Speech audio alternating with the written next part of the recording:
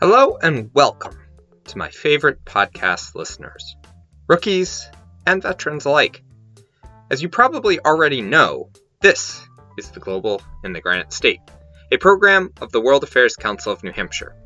My name is Tim Horgan, and I am your host for this series, as well as the Executive Director of the Council. For those of you who are listening for the first time, we aim to provide our audience with key insights to issues driving the world today, as well as highlight personal experiences and talk about the importance of global understanding. We at the World Affairs Council of New Hampshire believe that global connections and understanding lead to a more peaceful and secure world for us all. Thank you to you all for listening to our programs, and we hope you find good value in our efforts. In addition, I would like to thank all of our wonderful members, donors, supporters, and sponsors. As a community-supported organization, we can only continue to bring our engaging programs through your generous support. If you would like more information on how to support our programs, please feel free to reach out to council@wacnh.org or visit our website at wacnh.org. A special thank you to our wonderful podcast supporter, McLean Middleton, for helping us to ensure these global conversations continue.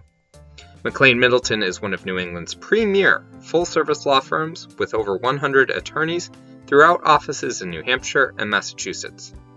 McLean Middleton's attorneys have been providing trusted legal services to businesses throughout the region for over 100 years. Learn more at mclean.com.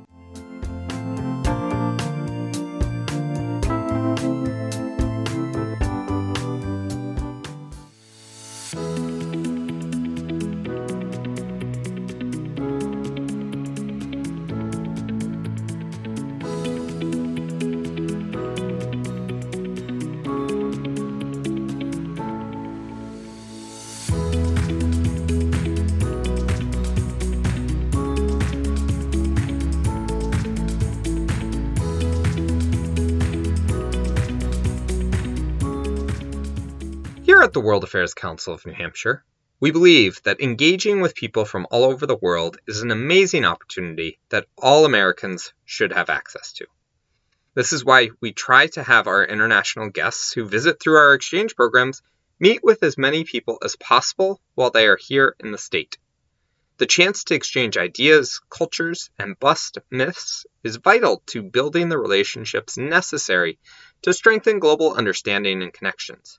These short-term interactions, however, should only be a starting point and can lead to further connections and visits. While it is beneficial for our New Hampshire-based hosts to meet these people, it is only through international travel that transformational experiences can occur. Here, I don't mean going to an all-inclusive resort for a week where you never leave the comfort of your resort, although those trips are great for relaxing and getting away, but rather trips and experiences where you embed yourself into the community. This type of experience comes in a number of forms, including Peace Corps, volunteerism, gap years, and study abroad. Today we are going to focus on the power of study abroad, with the understanding that not everyone can access these experiences, but the lessons ring true for other programs like Peace Corps that anyone can take advantage of. And my belief has always been that exchange can change the world. One person at a time, one small footstep and footprint at a time, it can really change our viewpoints. That is Lisa McAdam Donegan, co-founder of Global Education Partners, a consultancy based in Boston, Massachusetts. Quick side note here, to be filed in the It's a Small World category, Lisa worked in the Study Abroad office at the University of Connecticut, including in 2006 when I did my own study abroad to Monterrey, Mexico. We did not know each other then, but it was a unique connection that we quickly bonded over. Okay, back to the story. Now, not only can international exchanges change our viewpoints, it can change how we fundamentally view ourselves. I took some time to talk with Lisa and her business partner, David Christie, about their own experiences of international travel and the changes they see in students they have worked with across the years. First, let's dive a little into both of their backgrounds, which will highlight the different paths people can take to begin their global experiences and prove right off the bat that anyone at any age can get involved. So I come from a business background. I grew up in business. My family owned a 24-hour day restaurant. So I was around business when the restaurant closed, went on to work for major corporations like Frito-Lay, PepsiCo Incorporated, worked for Bank of America. While I was good at it, I just wasn't enjoying it. And I came home one day and they said, you know what? I wanted to go back to school. I liked history. I liked kids, students, and I felt the need to teach. I wanted to go back to school. I said, you know what? I wanted to be a secondary education teacher. So I went back to school, and my goal was to be a history teacher in high school. And when I was doing that, I had an opportunity to go abroad to study abroad at Oxford for a short stint. I was like, oh, I'm a little bit older. I can't be doing that. Been all around the United States, but never out of the country. And when I did, I came back from that experience. It's just like, wow, what an adventure, what an experience. I came back. The school asked me to write an article for the school newspaper, asked me to do a couple presentations to help encourage other students to go. And me not, being a non-traditional student, I did that. Next thing I knew, they were asking me to offer me a part-time job in the study abroad office to help students. I was like, okay, I could do that while I student teach. I thought it was a good opportunity. When I started doing that, it was like, wow, I really enjoy this. This is fantastic. So I switched my master's from higher education to higher administration. And I always say this, I've been around the world since. Lisa, on the other hand, took a more traditional path to growing her global interest and perspectives. I originally got into international education through family background. My dad was in the military. We were stationed abroad. So I lived in Germany as a young child. We moved around a lot. It was the Army, so different stations in various places. And when I went to university, I ended up being a French major. So I already had a ear for languages, had an interest in it, and then had the opportunity to go abroad while I was an undergraduate at the University of Connecticut. I knew just from my family relationships and having people in different areas of the world that we knew from our military background that these relationships were important as we're understanding other countries and other languages. So for me, learning another language, learning a second language opened up kind of a whole new world. Both in Canada, I visited Montreal and Quebec City and was able to interact with people when I was learning French. Then when I had the chance to be abroad for a year, for a whole academic year with the university, it really was a change from just being a visitor someplace to actually being a part of the culture, to being someone who was really involved in the politics, in the history, in the student life, in the personal life, and then meeting friends there who were French and also from other parts of the world. I realized that, really language did open up a whole new way to connect with people and communicate. So I think that's really what I learned at that earlier time. I took that love and basically was trying to decide what to do for graduate school and ended up going back to UConn and getting involved with the study abroad office there. Since we are specifically looking at study abroad, I thought it would be good to talk about the numbers a bit first. So, on average, about 1 in 10 college students take the opportunity to study abroad during their college career. The majority of them head to Europe, followed by Latin America and Asia, rounding out the top 3 regions. Another interesting number to note is that about 2/3 of all study abroad participants are female, which is slightly higher than the 60-40 split we see in terms of college enrollments of male to female. In addition, while the view that study abroad is only for the well-off, typically white students, there has been some slow movement towards engaging a more diverse set of college students in this life-changing experience. As of the most recent data from before the pandemic, about 2/3 of the students engaged in study abroad identify as white. We will dive into the why of this a little later in the episode, but before we lose your attention, I want to explore more about why these international experiences are so important.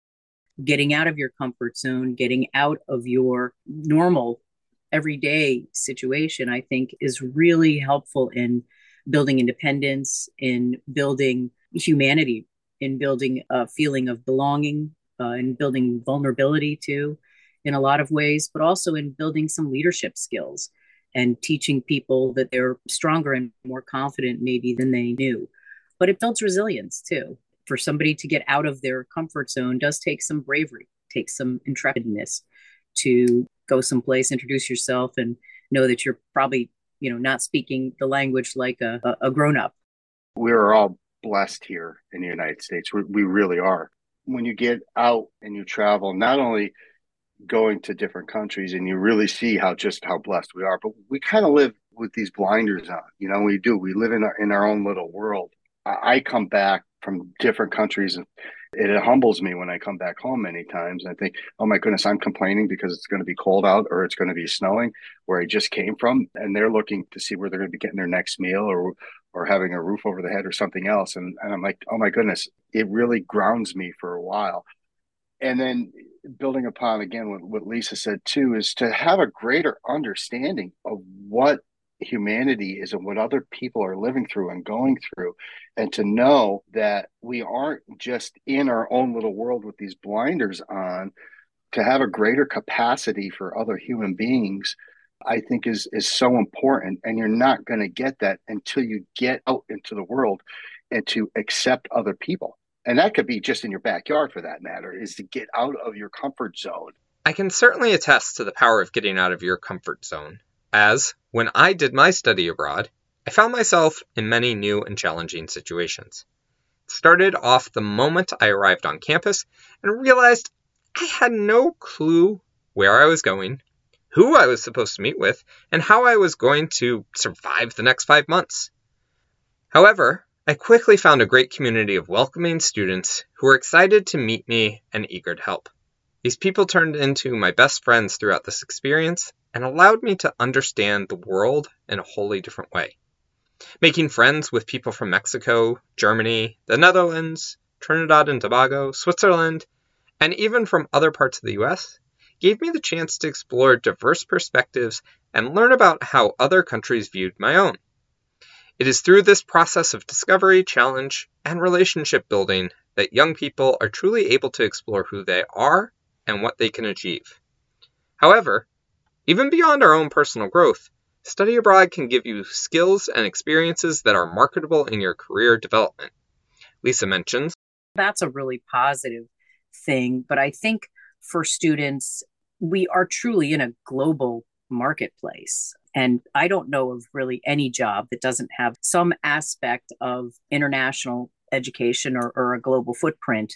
You're interacting with people from either other states or regions or countries or hemispheres. So I think that having an experience to be working and living and studying in another country gives you the soft skills that many employers are looking at, makes you more marketable, makes you independent. You're able to be creative and think outside of the box and have a level of cultural acquisition that other folks may not if they haven't lived in another country. I think it's still one of the best ways to learn a language too, other than your native language. If you live and spend time in a country where another language is spoken and you're learning it, it's the best way to get your idiomatic expressions, some of your slang, some of your accent down. It's hard to get that sometimes in a class, even if it's Babbel or Rosetta Stone. It seems that almost everyone has a funny story about a miscommunication they had while in another country. I still remember one of my high school Spanish teachers talking about how he was on his study abroad and asked his house mother for some sopa while taking a shower. Taking this as a great teaching moment, she brought him up some soup, what he actually asked for, rather than the soap he thought he had asked for.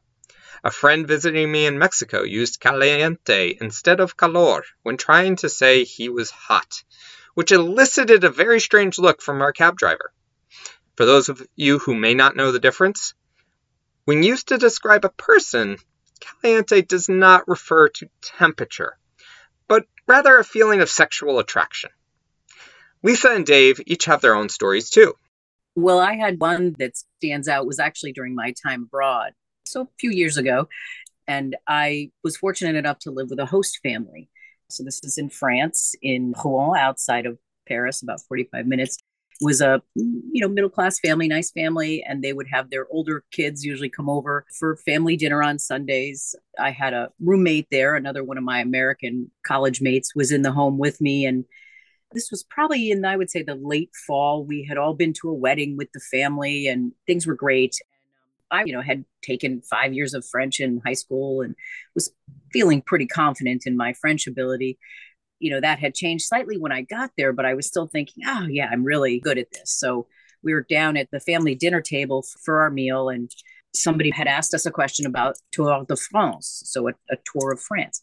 I was really enthralled because I was really interested in the Tour de France bike race. And at that time, Bernard Hinault was the leader. And I was kind of going on and on about this bike race and really thinking, wow, they're spellbound. My French is so good that they're mesmerized by my story. And I'm thinking, wow, this is great. I'm actually thinking in French, and I'm, kind of going on and drinking a little red wine. And then I realized my friend was looking at me across the table and kind of giving me the high sign, like, what are you talking about? And she just kept going, okay, slow it down. And I realized that they had actually been asking about whether or not we as students were going to do a tour of France, not the bike race, not the international competition. It was really just a question that they wanted, probably not a very long answer on, but so they had no idea what I was talking about. They weren't really that interested in the Tour de France as a sporting event. Before sharing Dave's experience, I just have to jump in with my own. As I was preparing to go on this amazing adventure, I needed to get my visa taken care of. So I headed to the Mexican consulate in Boston to take care of it, and somewhere along the way, I lose the pictures I needed. They very nicely instructed me to go down the hall, get new pictures, and come back. As I sat in the waiting room, I thought this would be a great time to test my Spanish comprehension skills, so I tried to listen to the conversations going on around me. I could barely make anything out, but figured there was just too much noise. I was then called into the room to get my pictures taken. I met a very nice and patient woman, whom I could not understand a single word coming out of her mouth. We get it figured out, and I get the pictures I need, but I leave feeling like I am never going to survive Mexico as I could not understand anything anyone was telling me. Fortunately, as I left the room, I happened to look at the door and noticed, for the first time, the Brazilian flag. A huge wave of relief came over me as I realized everyone in there was speaking Portuguese, and that is why I was unable to understand. When I arrived in Mexico, I did realize that I was able to communicate, even if most people thought I spoke the equivalent of first grade Spanish. However, when I left, many people commented on how fluent I had become. Dave has a great story of communication when you don't know the language. As we were walking down near this beach line, there was a couple old men sitting on a bench. And as we were walking by, I motioned to them. I said, I just saw these two old men looking out at the ocean, and I motioned like with my hands that I wanted to take their picture. So they understood that, and they didn't mind. They kind of sat up a little bit, and I got my camera out and I took their picture, and they got a kick out of it. And we went to the site visit, and then on the way back, they were still sitting there, and another older gentleman now was sitting with them. I said, oh my goodness, it's so cool. Now in Greece, they have what they call these worry beads. I'm not sure if you're familiar with what worry beads are. They're these beads on a string. And in Greece, they flip them and they hold them in their hands and they just walk around with them. And they have a way that they flip them and hold them in their hands. And I sat down on the bench and I said, ask them if it's okay. I want my picture taken with these old men. And the translator said, yeah. And they got a kick out of it. Here's this kid. And they were not a kid, but here's this man. He wants to sit down with them. So they said, yeah. So they took my picture. And as I'm sitting there, the one gentleman, he has these worry beads and he hands them to me and he's teaching me, trying to show me how he flips them in his hand. And I'm trying. After a couple minutes, I can't do it. I can't do it. So I go to hand them back to him. And he's like, no, you give them back. And he starts talking to me and I don't understand what he's saying. I said, no, I can't do it. And give them back. So I said to our translator, I said, I think he's giving me his worry beads. Now you could tell these are more, and they're like marble. They're in his hand. And she says, oh, no, there is worry beads. You could tell he had them for years. I said, well, what's he saying? So she starts talking. Next thing you know, she's crying. I was like, oh, my goodness, what's going on? She goes, he wants you to have his worry beads. I was like, oh, no, I can't. He insisted that I have his worry beads. Now, I didn't speak his language. He didn't speak mine. But he was so moved that I took the time, that I wanted a picture with them, that I sat down. We had this communication without ever speaking each other's language. that he gave me his worry beads. This experience has stuck with him, and he still has the worry beads today, which he plans to pass down to his own son, along with the picture and the story. So, the impact of this act of kindness will live in this world for a long time. So what about other students? What experience have they had, and what changes have Dave and Lisa seen over the years? I had one of the most amazing experiences with a student. I had a student come into my office. She was going to Japan.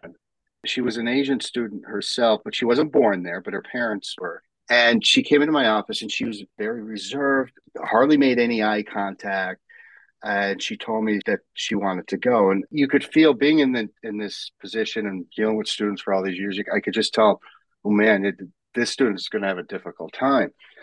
So as one of the questions, I was like, oh, well, why do you want to go there? She said, well, she wanted to get out of her comfort zone. I said, well, that's one way of getting, you're really going, you're going on the other side of the world. And she said that she gets homesick. She has a very hard time. She gets very homesick. Okay, so well, where's home? Now, the school I was at, her home is in Boston, and the school she was going to was like 20 miles away. I said, you get homesick? I said, home's right down the road. I said, you got to be kidding me. I said, you want to go to Japan? I said, oh, my goodness. I had huge reservations. And she gets severe homesick. I said, you really got to, we have to talk about this. So this went on, still preparing. I couldn't say no because I had no really logical reason to say no, but I had just had this feeling.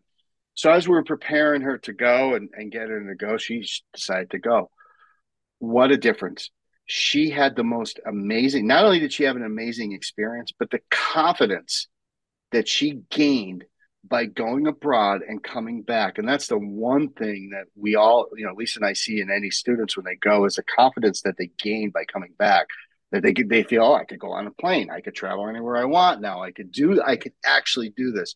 That was the one thing I never saw so much confidence. I see it in students, but in this one particular student who had this severe anxiety and the severe homesickness, and she overcame that so quickly by doing this, was an amazing transformation. I was really impressed, and I was happy for her. Lisa has a number of similar experiences, but one really stuck out for her. This one particular student who wanted to go to Russia was like what we called a baby elephant. He really latched on to our whole office staff because we were very kind in working with him. And it's like a baby elephant when it loses its mother. They latch on to something that show them kindness because they crave that connection. And this student was very nervous and he really didn't speak a lot of Russian, but he was taking a Russian class as we had suggested that he do before he went. It wasn't required in his program, but another one that when we sent him off, we thought, okay, we'll hope he does well and expected to get a lot of emails. And I got a few emails the first few weeks, and then it kind of stopped while he was there. So I sent a couple emails out to one of the partners and said, is Nick okay? And they said, yeah, like he's like a rock star. He's really organizing the group. He's brought cohesion to everything. He's made all these new friends, and he's in this club and that club because we had also recommended he get involved. And he ended up staying an extra semester, so 2 semesters in total. And when he came back, it was like a different person. Since we now can see how transformative these international experiences can be, let's talk a little about how people can access them, as cost is the number one reason people cite for why they do not take advantage of these opportunities. First of all, I think there's so much more access to an international experience now than there has been at any other time. We're post-COVID right now, or sort of mid-COVID, I guess, depending on how you look at it. There are certainly virtual exchanges and there are virtual happenings where people can connect online with schools and organizations and internships even. There's also a lot of scholarship money and there's a lot of access to funding, which can be one of the most prohibiting factors for students studying abroad. There are schools out there that will find a way for you to be able to go abroad. And like Lisa said, it may not be a full semester, but there are opportunities out there for students to go. So if you're doing your due diligence, there are ways to go. Even for those that may not have the full funding that they think to go, there are ways that you can fund it.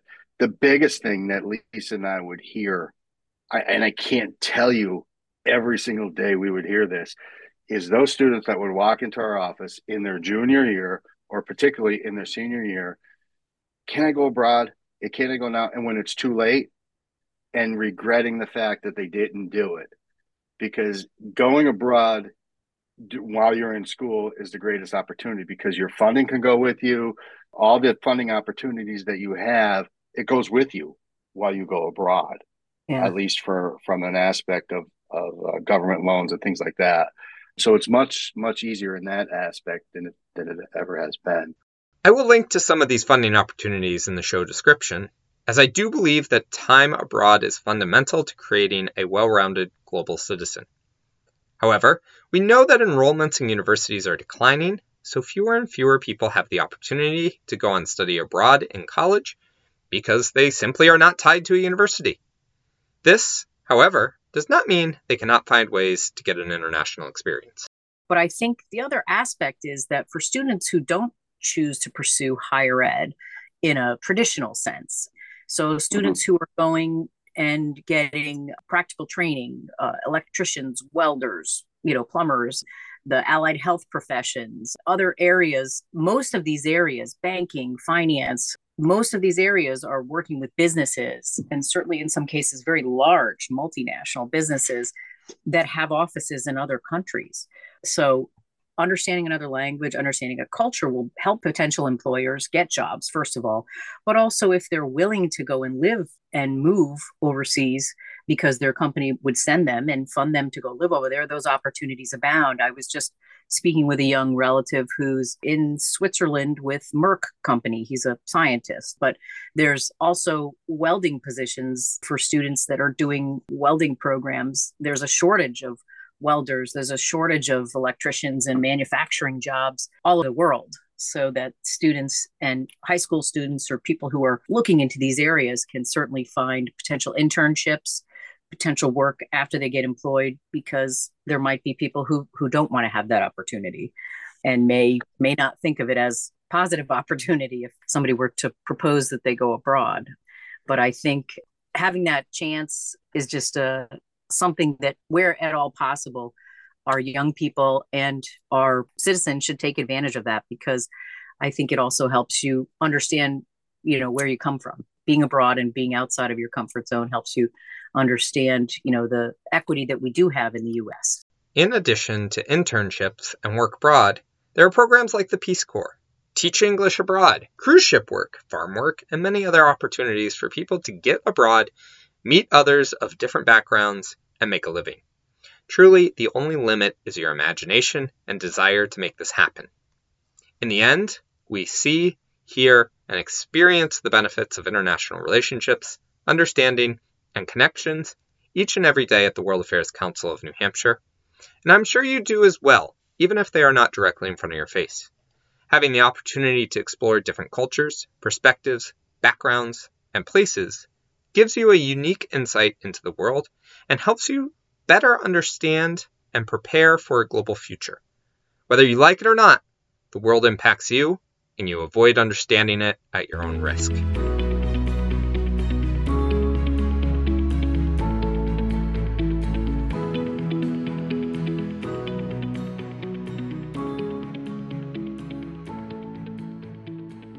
I want to thank everyone who is working diligently to help expand access to global experiences and to help ensure a better future for all. Thank you to Lisa and Dave for sharing your insights and providing so many students with the guidance to help them through these amazing opportunities. Thank you also to all of you for listening to today's episode. We do this monthly, so I hope you will continue to tune in and engage with the world. We also put out speakers programs in an online format, so even if you are unable to attend in person, we hope you will engage with us online. Find out more about ways to support our work, these amazing conversations, and become a global leader at wacnh.org. This has been The Global in the Granite State, a production of the World Affairs Council of New Hampshire, and sponsored by McLean Middleton.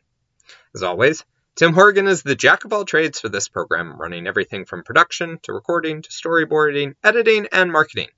Our theme music is Admin by A.A. Alto, and our interlude music is Happy Travel by Audio's Route.